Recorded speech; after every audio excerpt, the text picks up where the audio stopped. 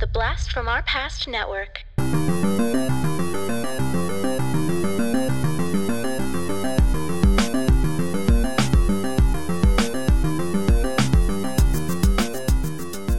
Hello and welcome to the Blast from Our Past podcast. We're the podcast that gives you full-on movie breakdowns, TV show reviews, and a whole lot more, all from the things of our nostalgic past. I'm Adam. I'm John. And I'm Brian. Hey, all right, the three amigos back in the house. Brian, is this your your third rotation? Have you done all the types of episodes now? No, I've not done the top 10. Yeah, that's right. Because every time you come on, you're a movie man, and so we keep going back to movies, and they're Right, terrible movies, terrible, god-awful movies. Oh, come on now, the great movies. And the problem with the top 10 is they're interesting. I'm just not creative enough to think of a top 10 list. Okay, sure. Well, So even when this came about, I think it was either you or John like, hey, you got a top 10, and I'm like, in my mind instantly went album review, not top 10. So album review, sure.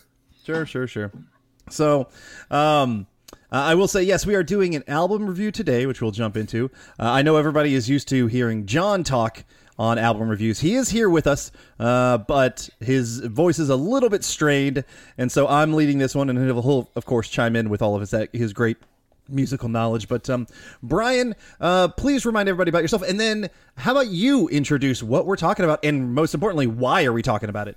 Okay, Brian McClure, right outside Raleigh, North Carolina. Chemistry analyzers, all that stuff. Mainly, I'm here for the movies, but today we're changing up with the album review, and we're going to be discussing the debut album of Nine Inch Nails, Pretty Hate Machine. Yeah, Pretty Hate Machine, Nine Inch Nails. Nine Inch Nails is a very awesome band, in quotations, as I put.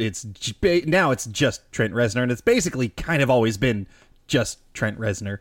I think now it's actually considered him, Atticus, and maybe Marine. Okay, so a couple folks. But yeah, it has actually officially been changed a few years ago. Nice. So first off, why are we talking about this album for you? Like, what's important about this album in particular? I didn't listen to this album right when it debuted. It was a couple years later, but right before I went to college. In 94 is what I think when I was introduced to it, 93 and 94. But there was even a discussion on another chat that I was involved with about somebody's asking, like, what do you consider like perfect albums all the way through? Non-skippable tracks, all that. And to me, this is one of them. I mean, if I was going to rank, there's probably one track on here, we'll get to it, that I would probably rank one or two that obviously on the lower half. But none of them I can really skip. I think they're all good. I think this is one of those perfect albums of 10 tracks, and to me, none of them are skippable. They're all good. Very cool. All right, I do want to say, as you already mentioned, this is Nine Inch Nails' debut album, released in 1989.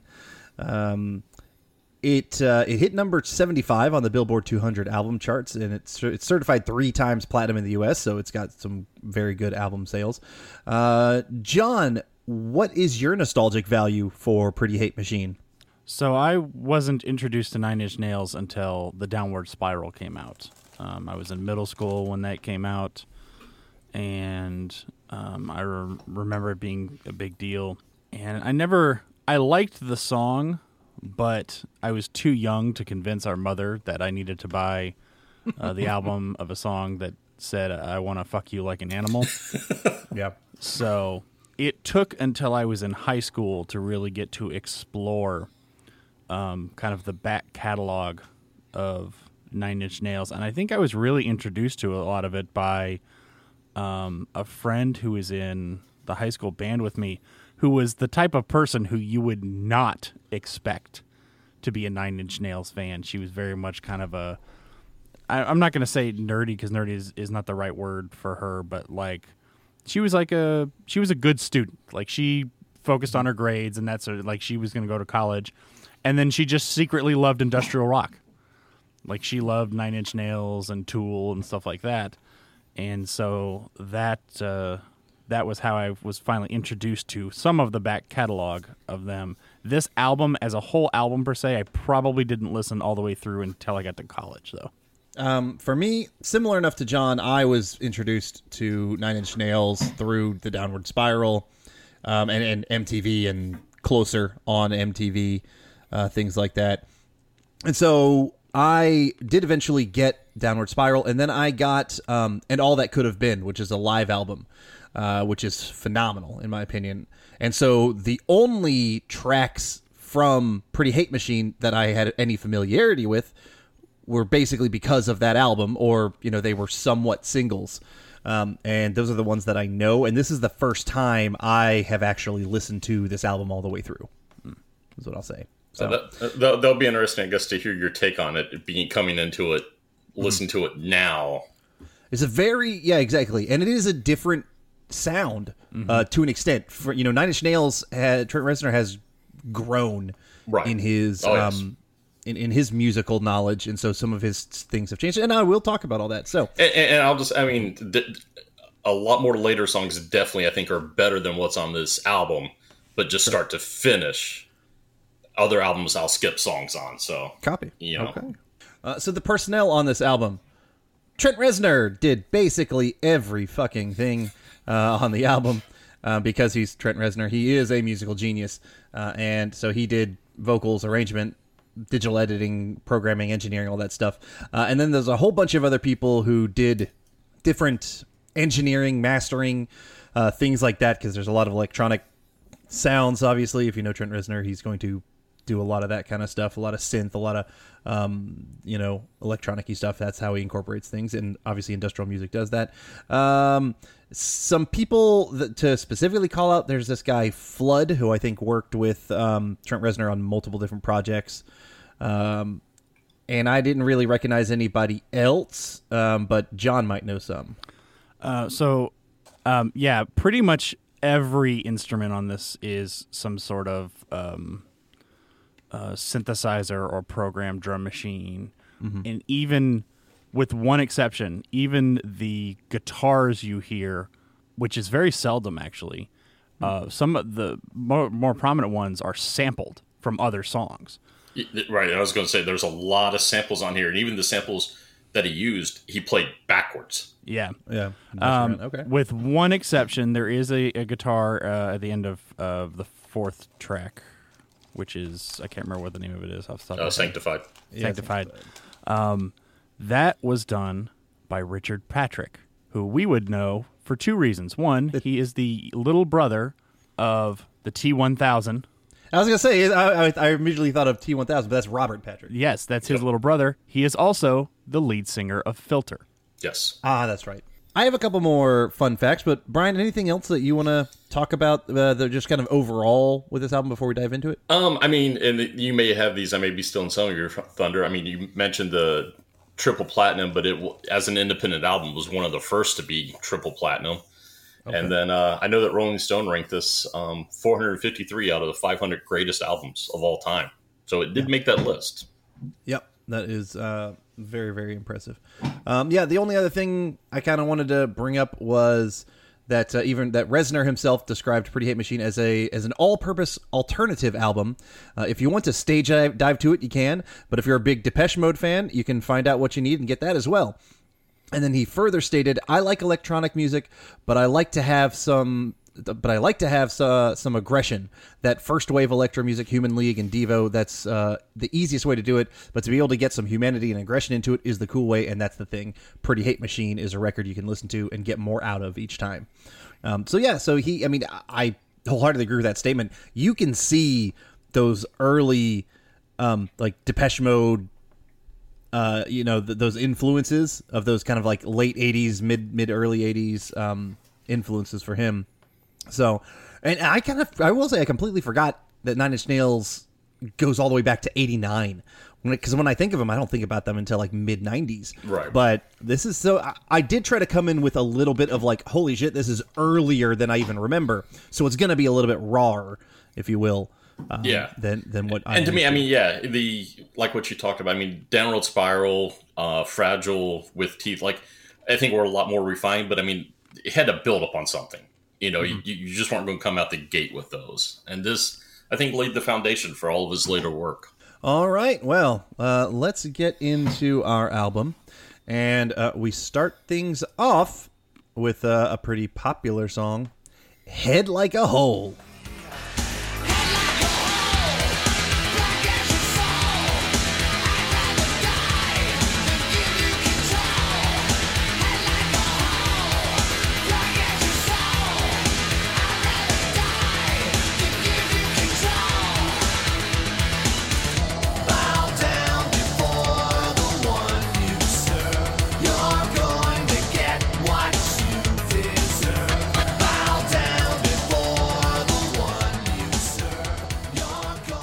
This one comes out rocking.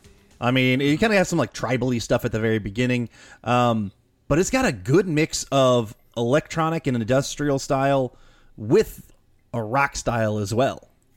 Yeah, and I think this is a good first track to the album. Like, overall, this is your introduction to Nine Inch Nails. There's just a lot of power to this song, I think. It gets you in the mood. Yeah, I wholeheartedly agree with that. Great energy on this song. To me, this is a go-to Nine Inch Nails standard type of song. Like, because I have heard this one before. It was on the And All That Could Have Been, and it's fantastic. You know, I feel like it should be on every Nine Inch Nails mix kind of song. I did watch the music video, and it's very Nine Inch Nails before it got artistic. It's just kind of like fast cutting. Here's some like weird possible concert style footage mixed with like some stock footage, and then of course they're like flipped, reversed, or other kind of effects on them, and it's just like it's edited really fast and mostly like to the beat and things like that. But it's just like it felt derivative, but that's only probably because I've seen so many other music videos like it. Yeah, and to me, I mean, this isn't my favorite Nine Inch Nails song, but I mean, I think it's one of the most I don't know if it's his best known song, but it's going to be up there. I mean, obviously, I think Closer is up there, but I think Closer is also up there because of the lyrics, like that Sure. almost shock value. This it was so popular, you know. I mean, it drove that. Yeah, it was definitely a strong song that I recognized. I think even earlier, you know, when I was younger, like this was popular enough that I knew of it. So the songs, it's lyrically, it's about referring to people who worship their money and how they don't care about anything else, basically. And definitely that's something that Trent Reznor kind of pushes in general. Whether, you know, I don't know, he's got some political statements in general. Obviously, he's a political kind of guy, and he pushes against like the system, you know, like the main society and the corruption of that with money in general, and also against God and other times and things like that. So we'll get into more of that with this album. But yeah, I think this was a great start to the album. And in your introduction to all this, if you have not heard the Devo cover of this song, you need to check it out. It's almost comical because it's Devo. Sure. But it's there. It's just, and then just, you know, even the Depeche Mode, the Devo, like in the references to that stuff, that they're the ones who covered this. Is it kind of like their cover of Satisfaction? I don't know if you've ever heard that. Their cover. Is it horrible? No, it's weird. It's Devo. Okay, and that's how I kind of feel about this one. It's like, I won't call it a great song, but it's like you hear it and you're like, that's definitely Devo. Okay. All right. We'll definitely have to check that one out. And we'll move on to our next track, the second track on here, called Terrible Lie. Why am I seething with this animosity? I think you owe me a great big apology. Terrible lie! Terrible lie! Terrible lie! Terrible lie! I think this is another one I recognized again because it's on that live album. I'm surprised because I thought it was a single. And so just because I hadn't heard it before this. And so kind of hearing the studio version was very different, a lot cleaner. You don't have like the loud the live action stuff to it. But it's a good song. It's a good, I like it. It's a good follow-up to the first track. I think it's fun. And we'll see this with a few songs. I made notes on here which ones, but I like how Head Like a Hole finishes the segue into Terrible Lie. It doesn't miss a beat. There's not a pause. It goes one right into the other. It flows so well. You're right, and we do see that particularly, I'd say, on the second half of the album, even better. Yeah. But it's I always appreciate that when an album cares about the flow. And I think this is the first song. I mean, there's a lot of relationship angst breakup in this, but this is, I think, where it starts. Like you start to see some of that angst in this song. I think of this relationship either that he has, or, you know, even if you're listening to it, that you have the bad breakup, but like a lot of it starts, I think, right here. And this, I think, in a lot of his other songs of this verse, chorus, verse, you don't have so much of it in the song. I mean, it's more the repetition that Nine Inch Nails was known for a lot of their songs. I really like this song, but I prefer the live version. I do too. I appreciate where it came from, but I definitely like the live version. In 9 times out of 10, I like the heavier stuff, as it were, anyway. Also, I like that in the live version, he starts this out, and I don't know about you, Adam, but that song, it scares the shit out of me every time because it comes out of nowhere and it's loud to start. And I often forget that I forget that it's going to start that way. And every time I jump a little bit because it surprises me each time. And I had not listened to the studio version in probably 20 years before listening to it for this. And I was a little disappointed I didn't get that same sensation. So I've become used to it with it. I like this version of the song. I love the live version of the song. I think that's a good sentiment. I would agree with that, actually. Yeah, the live version is a fantastic song that I can listen to a lot of times, and this one's fine. It's completely, it's a good. I like it. But knowing what resources he had to make this, not to say that I'm excusing it because it's not. I shouldn't have to excuse it. It's a good song, but by the time the live album came out, he had the resources and the live band and all that stuff to really up the production of a song like that. And here he's just using what he's got, but he's still creating a good song. Yeah, and I think there was even an interview with him, like, when he made this album, he was like, part of it was like, nobody's going to listen to it anyway. Nobody's going to hear it. And as he threw stuff together, you see that, like, I mean, yeah, it was built on, like, in the live stuff, but, I mean, it's one person engineering a lot of the sounds. Apparently, what the song's possibly about is you talked about relationships, and there's a lot of relationship themes throughout this one. This one, I think, is about a relationship with faith. He's kind of losing with it. He's struggling that, and also potentially realizing that religion in general might just be one terrible lie. So, all right, now let's move on to one of the first singles on this album, or the one that came out first, and people might know it, and it's called "Down in It." Kinda like a cloud, I was up, way up in the sky, and I was feeling some feelings you wouldn't believe. Sometimes I don't believe in myself, and I decided I was never coming down. Just then a tiny little dot caught my eye. It was just about too small to see, but I watched it way too long. It was pulling me down.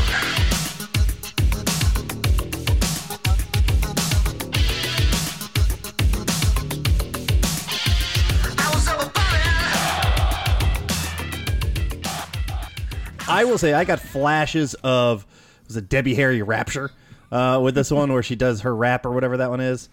Yeah, this is apparently the first song. It said on Wikipedia, and I inherently just trust Wikipedia. Apparently the first song ever written by Trent Reznor. That's what it said. Interesting. It's got an 80s electronic feel. It's got some cheese factor to me. Yes. Maybe listening to it now. Maybe at the time it wasn't, but now it does. It even got some nursery rhyme stuff. The rain, rain, go away. Yeah, at the very end. Yeah, stuff. it's kind of weird, of that. I would think I agree with the electronic version. I feel like this song is not as heavy industrial feeling as the rest of them. Mm-hmm. It's a little bit slower. I had some notes here that, I mean, to me, it's like a young person who's full of hope at the start of the song. Okay. And you start to see that collapse. Like it's this young person who's got this hope, this ideal, and just the crushing weight of the world coming down on him, like nothing's working out. It makes sense that he said apparently in a broadcast that it was down in it is inspired by a relationship that had recently ended for him. Yeah. And to me, I think one of my lines that there's a couple songs I pulled lines from, but this is one that always stuck with me. It's what I used to think was me is just a fading memory. Yeah, the guy knows how to write lyrics. He knows how to write music. I'm gonna flat out say I didn't care for this song. It's just not. If I listened to it in 1989, maybe probably it has that feel. It's got like that. This is more a Depeche Mode feel to me or something like that. I don't come to Nine Inch Nails for this shit. Yeah, I think the song could have been a lot better without the nursery rhyme at the end. I think that kind of the nursery rhyme at the end plays back, I guess, into that young person hope. But yeah, it's the nursery rhyme was always weird. Well, and apparently, this song, Reznor admitted that he was attempting to rip off the Skinny Puppy song "Dig It," which I think has something similar. My thoughts on the song, as a song as a whole, lyrics, vocals, production, I'm kind of with you, Adam. It's not what I come to Nine Inch Nails for.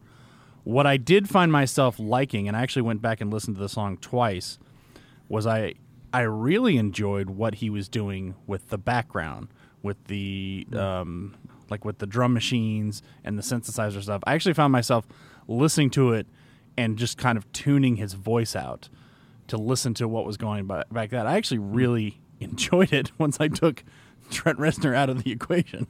Okay. But yeah, with it, I wasn't down in it. I see what you did Nice. there. Yeah. I do want to add, apparently, Trent Reznor and the band Lip Sync performed it on a dance show called Dance Party USA. And the footage was originally thought to be lost, was rediscovered in 2012, and it is on YouTube, and I watched it, and it's fucking hilarious. It's like these white people 80s kind of dancing to this song, and he's like on stage with, they're obviously synth sounds you're hearing, but they're like doing it with like electronic drums or whatnot, but it is just playing the track. It looks awful. It looks like, oh god, that is just 80s cheese. So I do recommend everybody go check that out. All right, let's move on to our fourth track called Sanctified. If she says give it all, I'll give everything to her. I am justified. I am purified. I am sanctified inside you. I do think Sanctified is the name of either a Christian rock band or something. I'm not sure if that's true or not, but it feels like it should be. Feels like it should be. Yeah. This one has some synth bass to it, and all this stuff. And Brian, I know you said this was a perfect album, but here at track 4, I'm already going to say you're wrong. This song was so meh to me. Oh, I really? found it Sanctified, I think, is boring. great. It was boring to me. Oh, see. It didn't do it. Didn't do it. Yeah, see, to me, I mean, yeah, it's a lot calmer, but to me, the sense of dread in this song is what builds for everything. Okay. It's that, again, there's so many songs that personal relationship that's falling. The line in here of heaven's just a rumor that she'll dispel as she walks me through the nicest parts of hell. To me, if you have a really bad break, and we're going to see this I'm going to reference this some more, but if you have a really bad breakup and you're trying to either rekindle this relationship or get over this relationship, I don't know. This song just kind of is, I think, the start of that. I can understand the meaning and the depth of the lyrics. Reznor apparently has said the song is about a relationship with a crack pipe, because he did for a short period. He was addicted to crack, and so this might have to do with this. Potentially has to do with that. He was addicted to a lot of stuff. Probably, and the lyrics. I can't deny. Yeah, the quality of the poetry in the lyrics. The song, no gusto, my man. Sadness. I listened to this whole album twice, and the first time I listened to Sanctified, I really liked it. The second time I listened to Sanctified, I actually paid attention to the vocals, much like in Down in It, and didn't like it the second time. And I think it had to do with simply the immaturity of experience of Trent Reznor in recording his vocals, and I just didn't find myself enjoying that part. I actually really, again, because I don't deal too much with synth stuff, or I do at a very basic level, I'm always interested in hearing things that are kind of not expert at it or more advanced than myself. And I think he's doing a really good job with all these synth programmings and drum machines. I know he had help because there was 5 producers on this album. Mm-hmm. With the exception of the weird pad sound that comes in. When the drums come in, I'm like, okay, it's a drum machine, but I can kind of dig it. And then that little sort of angelic pad sound comes in. after that, it kind of lost me. But everything else on it, I actually really enjoyed. But I had pretty much the same reaction to this one as I did to Down in It. Really enjoyed listening to the background. Reznor's voice. It was mostly his voice. He is quite out of tune in this album. A lot. And in some ways, that plays to his benefit. Like, there are times when doing that really add to a song, and then there's times when you're just fucking out of tune. And unfortunately, in this one, that's what I heard. It didn't sound like Choices. It sounded like he missed the note he was shooting for. Well, John, I guess being in tune is something that Trent Reznor can never have. And so we're just going to move right along to something I can never have. I'm down to just one thing, and I'm starting to scare myself. You make this all go away. You make this all go away. I just want something. I just want something I can never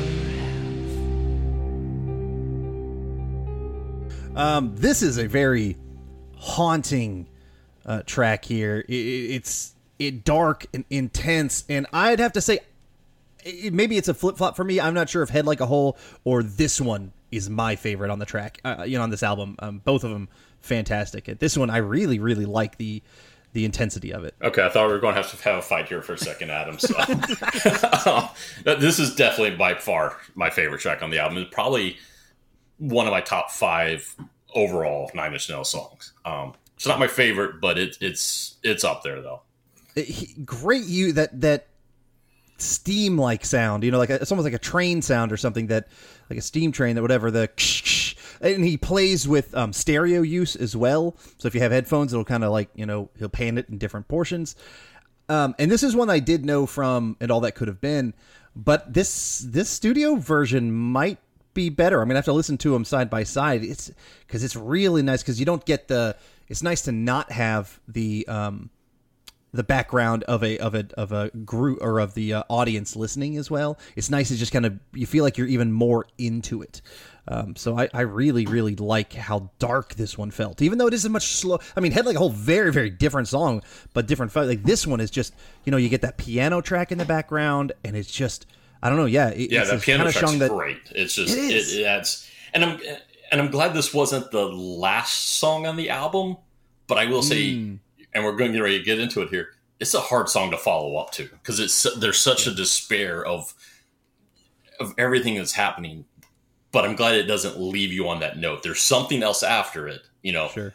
But it's just, it could have been a very good ender, though. I could have seen that. But even right here, I mean, just any time, I definitely appreciate this song. And there's again 2 lines here of this song that I would, of gray would be the color if I had a heart, and then everywhere I look, you're all I see. Just a fading fucking reminder of who I used to be. And to me, this song builds into Hurt on Downward Spiral. The 2 probably have nothing actually linked them in my mind. They're linked. Like Hurt builds upon this. I mean, I know Hurt was about his heroin addiction and all of that, but just this was that it was either it could have been the addiction, a relationship. Just there's so much. Something in his life has just been taken away, or multiple things. Yeah, from what I read, the kind of 2 prevailing theories are, one, it's either kind of mostly about lost love and missed chances, or there are a lot of suicidal themes in this song potentially. Yeah. So it's only about pain. And again, this is another one of, and well, you didn't like Sanctified, but Sanctified going to this one, that segue was another good track that just, you went from one right into the other. Okay. And how this, and even with just how Sanctified ended, and then you get into this slow, just brooding, just real calm, just, an interpersonal look here of this one. Anything you want to add to it, John, or should I just move on? I clearly didn't get as much out of this song as y'all did. Like Adam had mentioned to other ones, I appreciate the poetry, but to me the execution fell flat. I actually, the second time through the album, I actually skipped the song halfway through.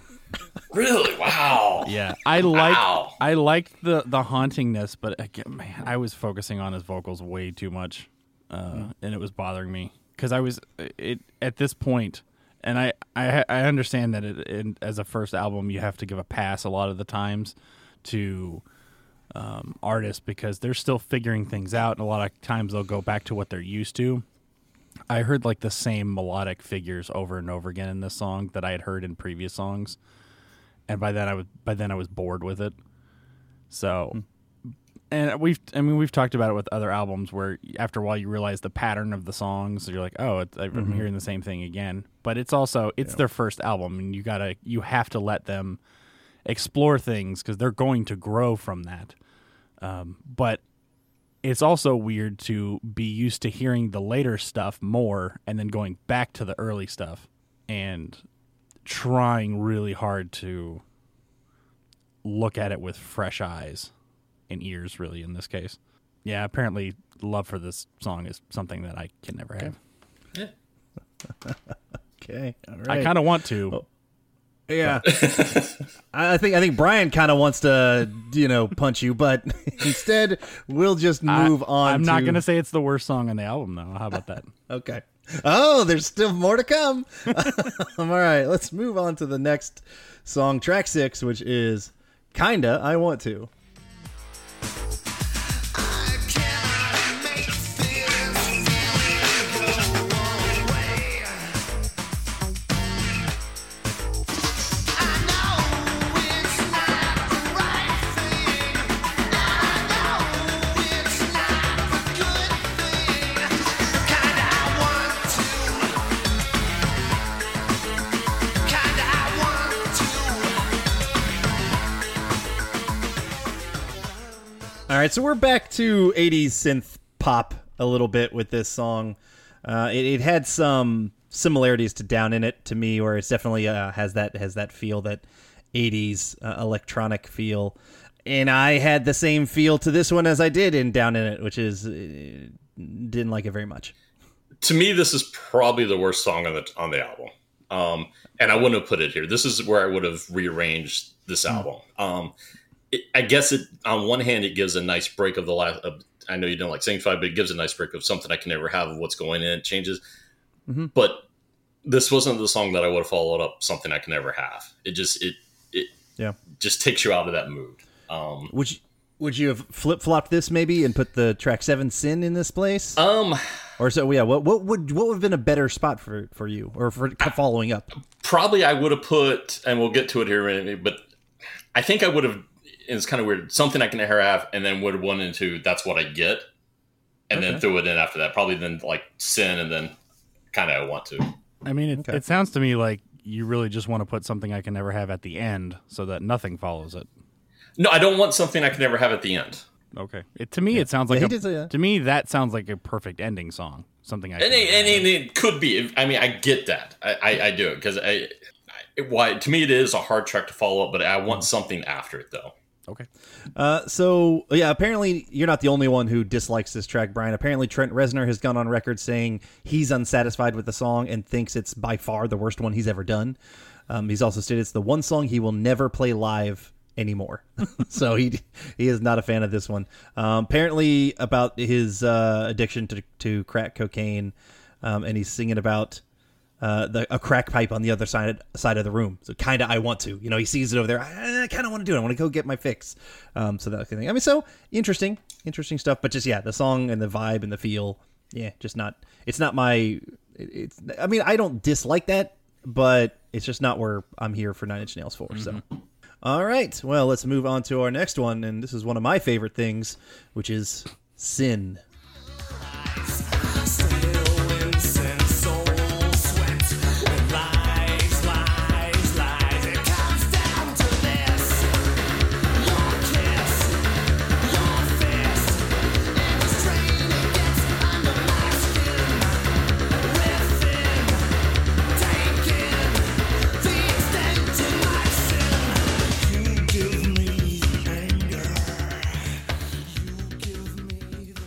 This one does kind of, at the end, I think it flows into the next song as well. Another one that I definitely heard from And All That I Could Have Been, and I also very much liked better on All That I Could Have Been, without question. This, I didn't think the mix was actually particularly good on this song. I think Trent Reznor's vocals were probably hidden down a little bit more than they needed to, and like that synth sound was a little bit higher.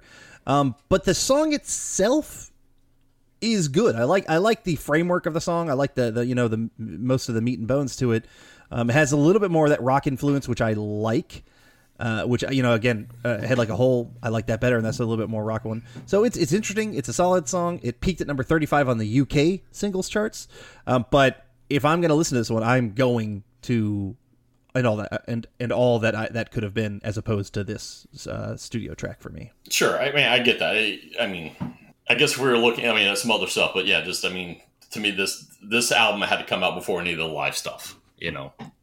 It did, but I'm listening to it now. Yeah, right. And that's important to me. And that means I'm never going to fucking listen to that song that way again, even though the song itself is good. Yeah. Just in a bit different version. But, I mean, that's a very theoretical way to break it down in your head. If you have to illusion yourself however you want, Brian, to make it work, I get it. Making all the excuses. But, it is interesting. Like, yeah, definitely things might have changed if I had heard this album closer to the time and before some of the other stuff. Right, and I think that's what we talked at the beginning of, this whole album was my introduction to Nine Inch Nails versus coming into it now, having experienced other things, and then coming to this one. Yeah. Which is nice. We're getting different perspectives. So depending, people out there, who are listening, it's kind of curious. Can you set yourself in a mindset more like Brian, or are you a stubborn bastard like me who does what he knows, and that's that? Or you're musically inclined like John. Yeah, exactly. So, yep. John, anything particular about Sin that you liked or disliked? Well, much like you, I actually love the live version of this. I would have. I don't know if he has, but I would love to have him release a studio album version of some of these songs, closer to the live style that he does them with more sort of guitar and stuff like that. I understand why you probably wouldn't want to just let it live. I mean, the live album is out there for a reason, and I have seen Nine Inch Nails live. Saw them once in concert with Soundgarden. Yep, I saw you saw them in Vegas. I saw them in Denver on the same tour, and it was a great show. Great show. God, both bands killed it that night. It was a great show to go to. I don't like the sample that's in, like, it's at the beginning and the end of Sin, the cha cha cha cha cha cha cha cha, or whatever that is. It sounds Mortal Kombat. It does, which is way before Mortal Kombat. But I just don't like, because it doesn't fit, especially when it comes back at the end. And I know we're like starting to transition into the other song, but it just bugs me. There's another sample in this version that I don't like either. If you take those out, those two kind of like the sampling things I don't like, I still like this song, and I will happily go back to listen to this one if I needed to. I do prefer the live version, as I said, but there's just some sample choices in here that bothered me a little bit. Yeah, I do want to mention, because since I saw that same tour you did, without question, Soundgarden rocked better, as in like they were the better band. They had like a more rock feel to them, and because they're up there, they're actually playing their instruments and stuff like that. But the Nine Inch Nails portion was the better show, if that makes sense. Like he definitely like wowed me with just including, honestly, he had better lights going on, as well as just the overall. Did he have like those? He put on an experience. Did he have like those movable panels or something that were like on the stage? I seem to remember that from the show. Yeah, they were like on wheels on the stage, and they kind of moved them around a little bit. Mm-hmm. Yeah, that's very. His live band is incredible. Yes. All right, moving on to track 8, which is "That's What I Get." Now all that I've been hearing must be true.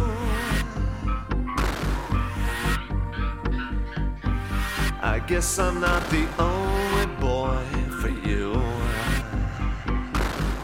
That's what I get.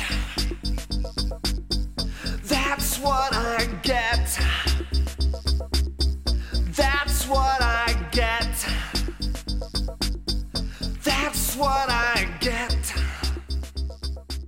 I originally gave this song an okay, but just listening to it again right this second, I am dropping it down a peg. I am not enjoy this even just the second I listen.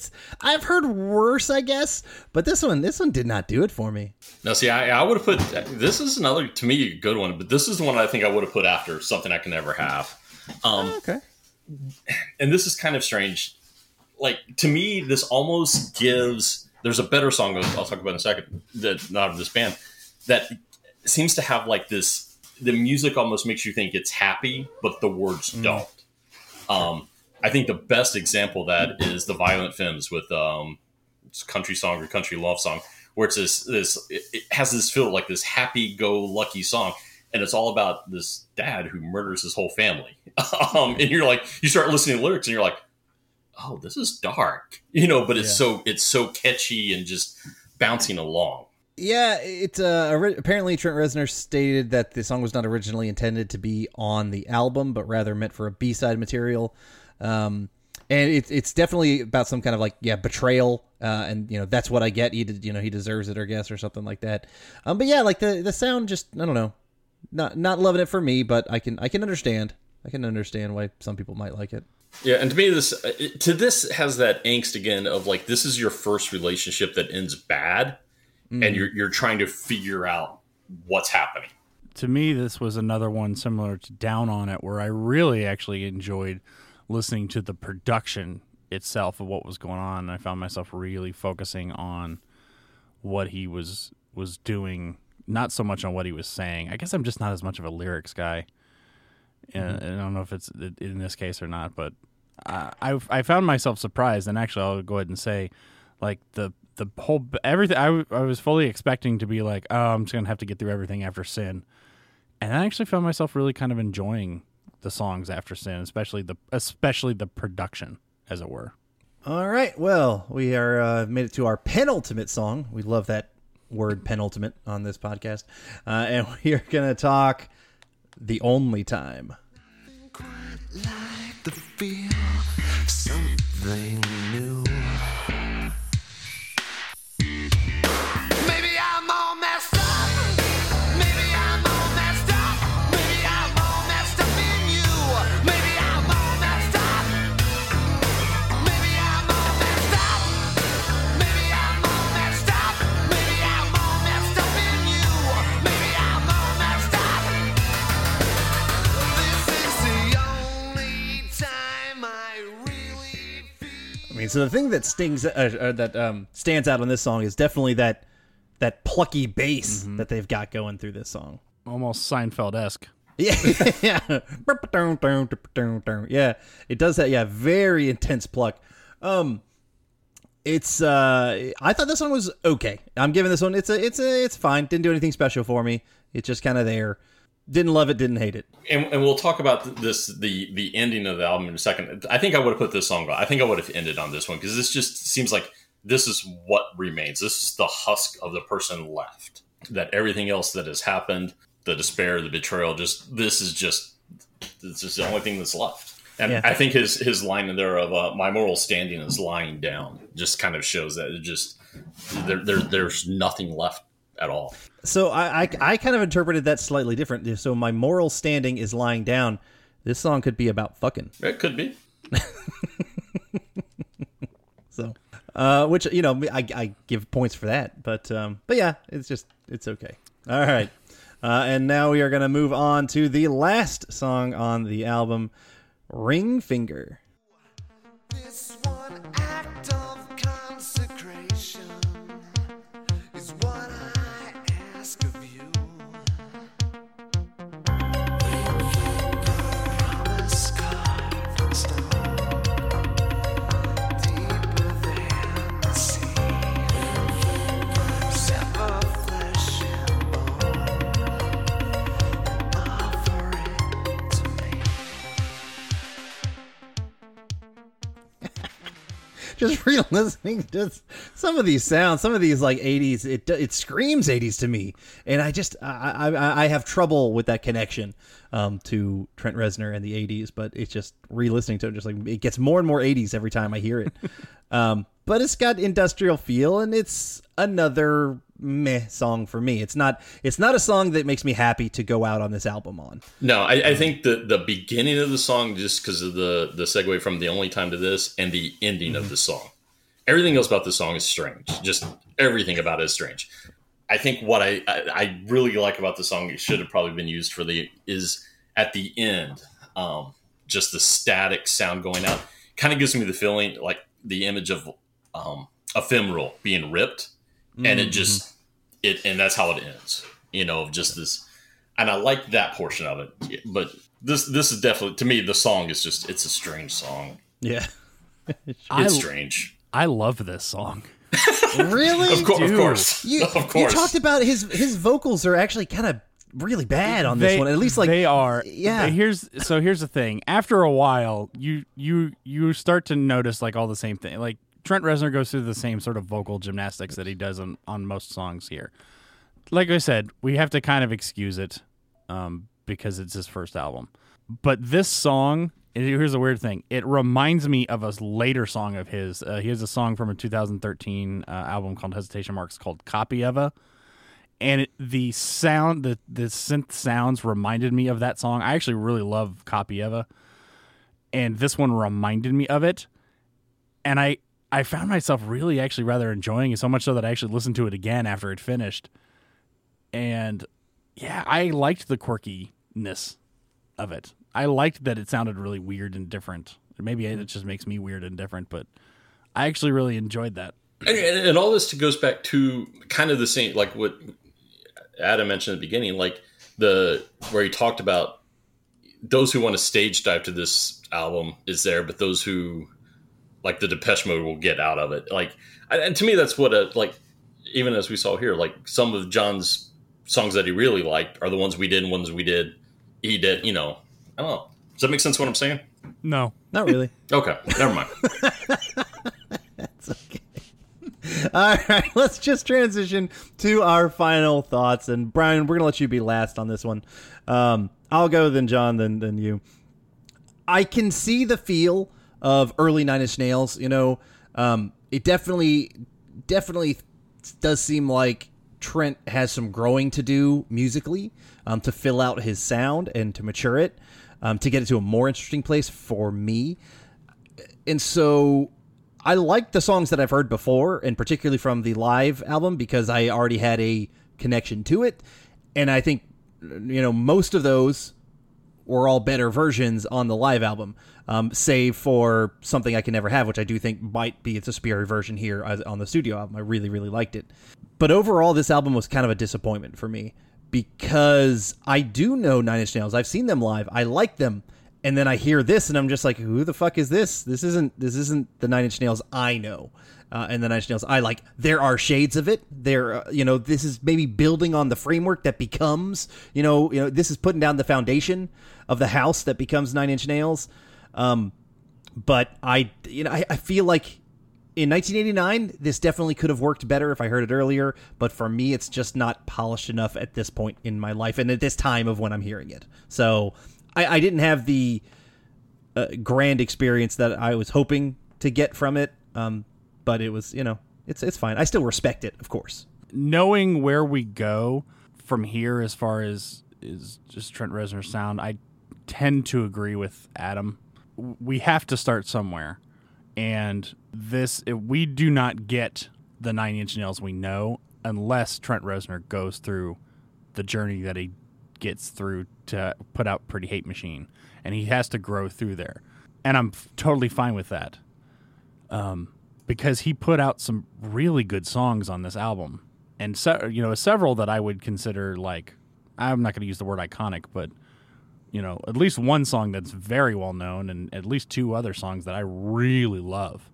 I just don't love this version of it, but I won't get the versions I love unless this happens. So I have to be absolutely appreciative of the journey he went through to put out an album. And you know what? Does it take balls to put music out at all? And you know what? If you all you have is yourself and you just do it that way, and it worked for him, and it continues to work for him because most of the time it's just him and a few producers when the studio albums, come out. I probably won't go back to the album as a whole, although I did really actually enjoy Ring Finger, so I might go back to that one because that one's not on the live one. So strange. But the other versions of the songs that I like better are going to be the live versions, and I'm probably going to go back to that, which is going to keep me going back to his live shows whenever I can. So I think for me, just because this was my introduction to Nine Inch Nails, in the 90s, and I think I got to experience this and then go along the journey that it spoke to me, and then go along to the journey of the Downward Spiral, With Teeth, Fragile, and to see what it all became. But to be here at the beginning, and to see this build up, and I think that's just the nostalgia factor is why this album has stuck with me. And I totally get that. Yeah, because there's a lot of bands whose first albums I really love, and most people don't compared to other albums because because I was there through the journey of it, and right. I appreciate that, and I understand why some album this one album's more popular than the other. And the other thing what I like about this album is it's 10 tracks. Mm-hmm. So it kind of right when you, even with Ring Finger, you're like, okay, this is overall starting to get old, and then it's over with. To me, it was the right amount. I think it's 48 or 49 minutes. I mean, it's less than an hour for the whole thing, and it just encapsulates. You didn't get this 15, 16, 17 track album. Right. It was to me, it was the right amount. Yeah, exactly. And for a first album, 10 is right. Right. You don't want to go too much. Yeah. So I agree with that. All that.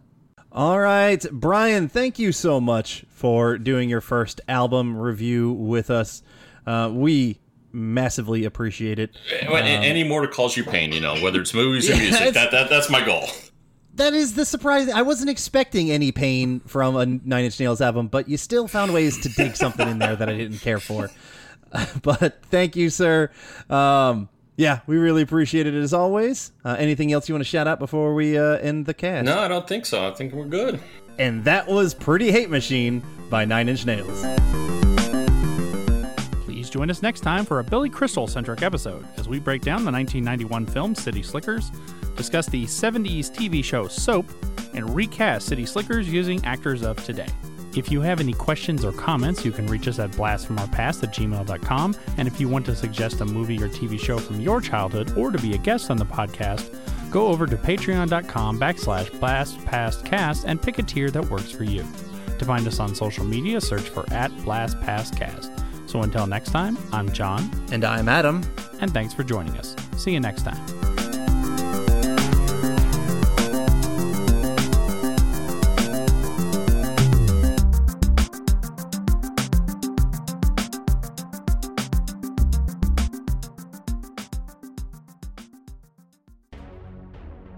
We wrestled the demon Pazuzu in The Exorcist. Your mother is in here, Karis. Would you like to leave a message? I'll see that she gets it. We hooked the fisherman killer Ben Willis, and I Know What You Did Last Summer. Oh, you got a letter? I got run over, Helen gets her hair chopped off, Julie gets a body in her trunk, and you get a letter. That's balanced. We survived a summer away with the angel of death, Angela Baker, in Sleepaway Camp. Look what I did. I packed you and your cousin some goodies for the ride up to camp. Wasn't that nice of me? But we ain't seen nothing yet. Join Alex and Dean of the Return, Revenge, Resurrection podcast as we go toe-to-toe with the ever-resourceful Michael Myers. I shot him 6 times. Be there as we discuss the Halloween franchise in its entirety, from John Carpenter's beloved 1978 classic to David Gordon Green's epic forthcoming finale. I shot him in the heart. We cover it all, the good, the bad, and the bloody. Return, Revenge, Resurrection, a podcast that slashes its way through horror movie franchises. You don't know what death is. New episodes every Thursday, available wherever podcasts are found. I told everyone!